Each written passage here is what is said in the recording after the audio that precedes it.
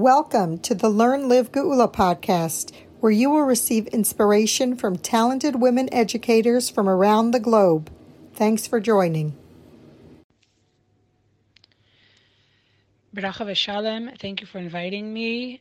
The shir will be L'nei Nishmas, my father, Yitzchak Eliyahu ben Lippman.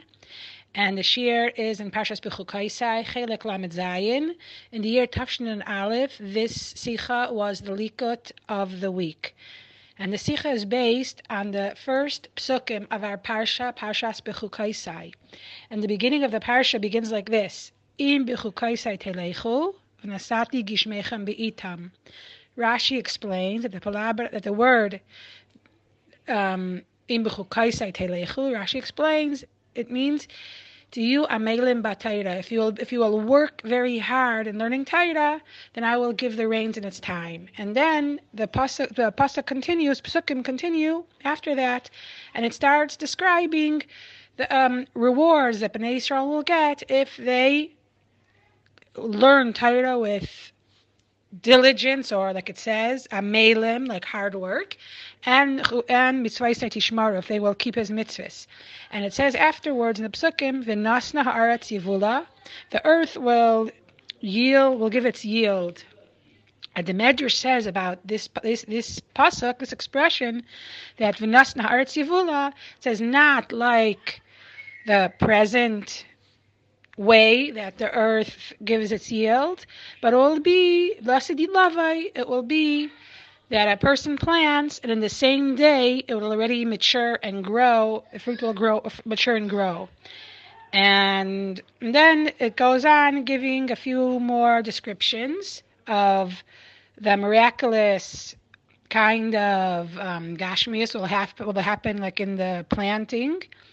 And then it says that also we see in other places that it writes that in times of Mashiach, the earth will give out good things to eat. And it says that the kernels of wheat will grow to be very, very big. And the Rebbe asks a question. He says, we know that Rambam says that Lo yeh esek kol ha'olam, ela ledas es Hashem bilvad. That everyone, when Mashiach comes, everyone will only be busy learning about Hashem, and that's why we have to have a good Gashmias, so we won't have to take care of Parnasa. But the Rebbe says, even so, why does the Medrash go on and describe all kinds of miraculous Gashmias as if it's something important in itself? The Rebbe says it should be sort of a minor detail in order that the Yidden could learn and just be dedicated to Torah study. Okay, so they have a parnasa on the side, but doesn't have importance in itself. And the Rebbe says that the Mefarshim ask the same thing about our parsha. That it says, Im bechukaisai telechu, ve'es mitzvahsai tishmaru, v'asisem oisam, v'nasati gishmechem. The Rebbe says the schar that's written here is mostly schar gashmi. But we know that the main schar should be a schar ruchni. That's the most important, is the ruchnius. And it says, so some Mefarshim say it will be hasaras hamunaim. It will be like they will take away the blocks, the things that make it difficult for us to learn Torah. So that's why it's important to have a schar gashmi, so the Yidden will be able to sit and learn. But the Rebbe says, but other Mefarshim say that no. Here, when it talks about this miraculous Gashmias or bountiful Gashmias, it's talking about schar, reward. It's not just talking about something, or interruption or a blockage that's going to be moved away, so we'll be able to have a easier time to learn. And we also know that it says in Pirkei Avos, Al tihi kavadim hamisham shines harav al manas lekabel pras. We shouldn't be like servants who serve their master just to receive a reward. Ela havu kavadim hamisham shines harav shelo al manas lekabel pras. It says we should be like servants who serve their master not to receive a reward. So why is the reward emphasized, and not only reward, but dafka gashmistic award? So the Rebbe says that the Rambam says that this idea of serving Hashem Lishma, of serving Hashem not for the reward and not needing the gashmistic reward to motivate us to do Torah and mitzvahs is the ideal level, but most of us are not in that level yet. And most people need a gashmistic reward to motivate them. And that's the level that most people are on, that the gashmistic reward is important to them, and they need it. And not only that, but the Rebbe says that even when Mashiach comes in the first stage, not everyone is going to jump to the level of tzaddik and perfect and perfection. But even when Mashiach comes in the beginning, people are still going to need the gashmistic reward to motivate them for Torah and mitzvahs, or they'll still have a significance and importance for them. Now, the Rebbe also says another opinion. Another reason why we can't say that this Gashmias that's mentioned here in such length is just like a detail and is just allowing Bnei Yisrael to learn Torah with peacefully, because the Rebbe says the parsha begins with the words Im b'chukaysei telechu v'esri soisev tishmaru. We can't say that these psukim are only written for the people of Am Yisrael who haven't yet reached the level of serving Hashem, shlo al manas l'kabel pras, of serving Hashem lishma. And not only because the pasuk of the Torah has to be related to everybody. And not only that, but the Rebbe says, these psukim, im b'chukaysei telechu v'es mitzoysei tishmaru, who is it talking to? Rashi says, it's somebody who learns Torah with diligence. And we know that HaChasidus explains the word b'chukaysai. Chukaysai means laws, and chukaysai also has in it the shayresh of chakika. What is chakika? We all know chakika is engraving. The Rebbe says, if you have the Torah engraved in you, what does it mean engraved with you? That's one thing with you. It's not that you have a life and you also study Torah. No, the Torah is b'lashon chakika. It's engraved on you. So the Rebbe said a person who is learning Torah, is learning Torah in a way of hard work, and a person who has the Torah engraved on them, that's not a person who needs a gashmiistic reward to motivate them to do Torah and mitzvahs. So there has to be a reason.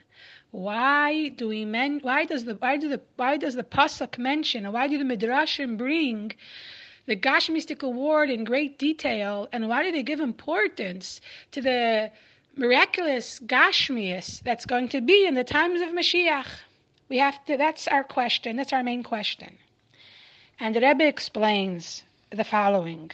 The Rebbe says, says about the Torah, it is said, Hu chayecha v'orech yamecha. What does this mean? Not only is the Torah something that gives us Olam Haba, and not only is Torah part of our life, but the Torah has to be one thing with our life. Our life is Torah, and that's it, nothing else. And the Rebbe brings an example. He says, the person is made up of three parts: a rosh, a guf, and a regel. The head, the body, and the feet. And each part of the body does different things and has different functions. What happens when something is really a deep part of us and we identify with a certain concept or emotion in our most innermost essence, then all three parts of us, our head, our body, our feet, are all affected and all get involved. For example, we know that if someone has a reason for a huge simcha, then not only do you hear it and you listen to the simcha and you think about it, but sometimes it just brings you to start jumping up and down with joy, or just brings you to start dancing.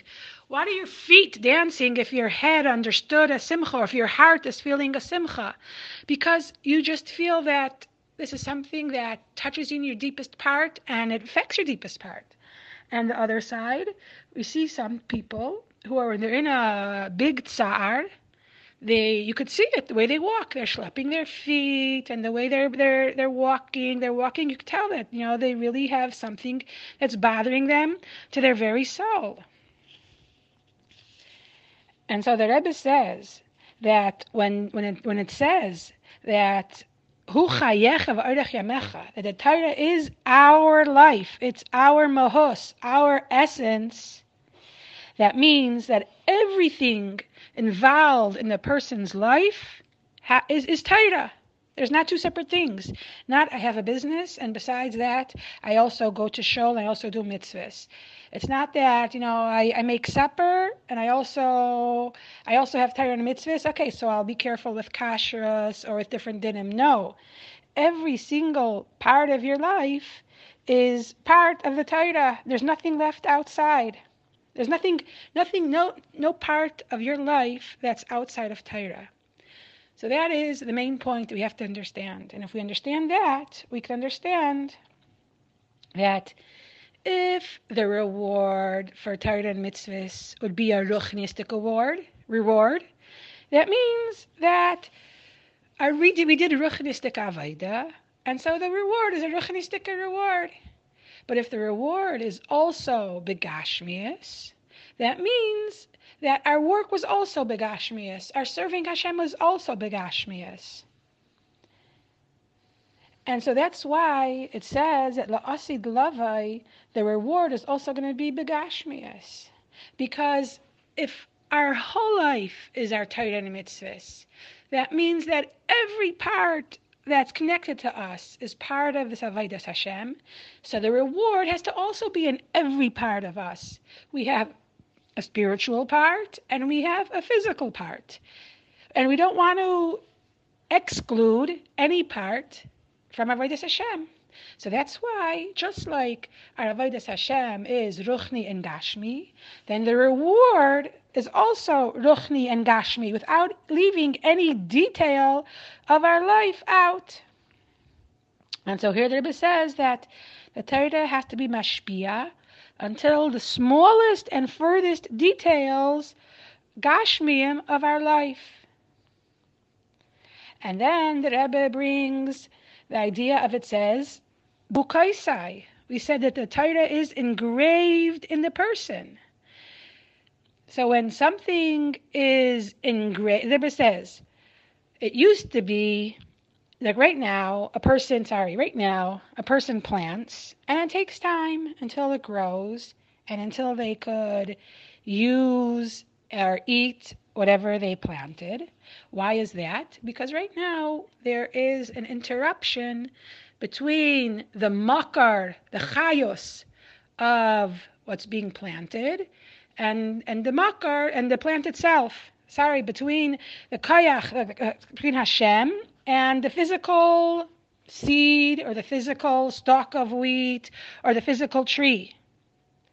So since there's interruption right now in Galus between the stalk of wheat and the tree and the makar, the Hashem, HaKadosh Baruch Hu, so that's why there's a delay from the time you plant it until it grows.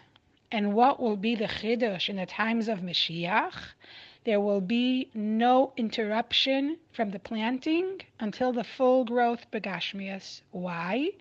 Because everything in Gashmias is going to be fully and totally connected to its source, which is Hashem, without any interruption at all. And Rebbe compares this to the idea of chakika, engraved. Rebbe compares this to a stone that has letters engraved in it, but not only are the letters carved out on the top of the stone, but it's through and through. Like the luchais, the letters on the luchais were engraved through and through. You could see from one end to the other. There was no letters engraved on top of the rock.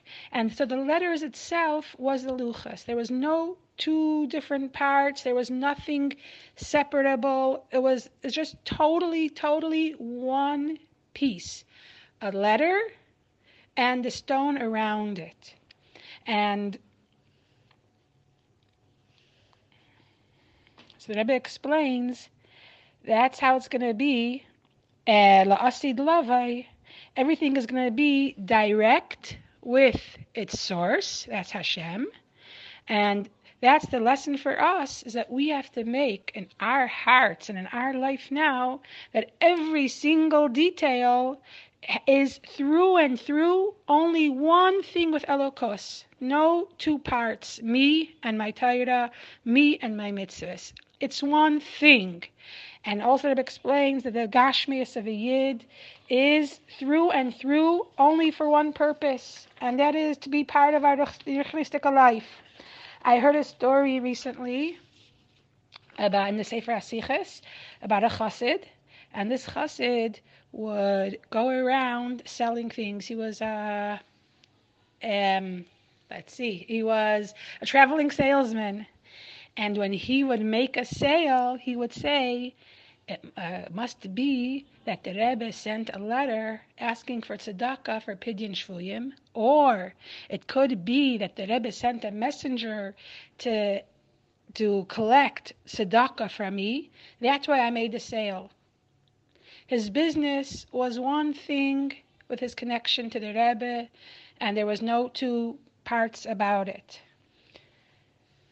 I wish everybody a very good Shabbos and Mashiach now. We should all be together in the Beis HaMikdash, Hashlishi b'mehera v'yameinu.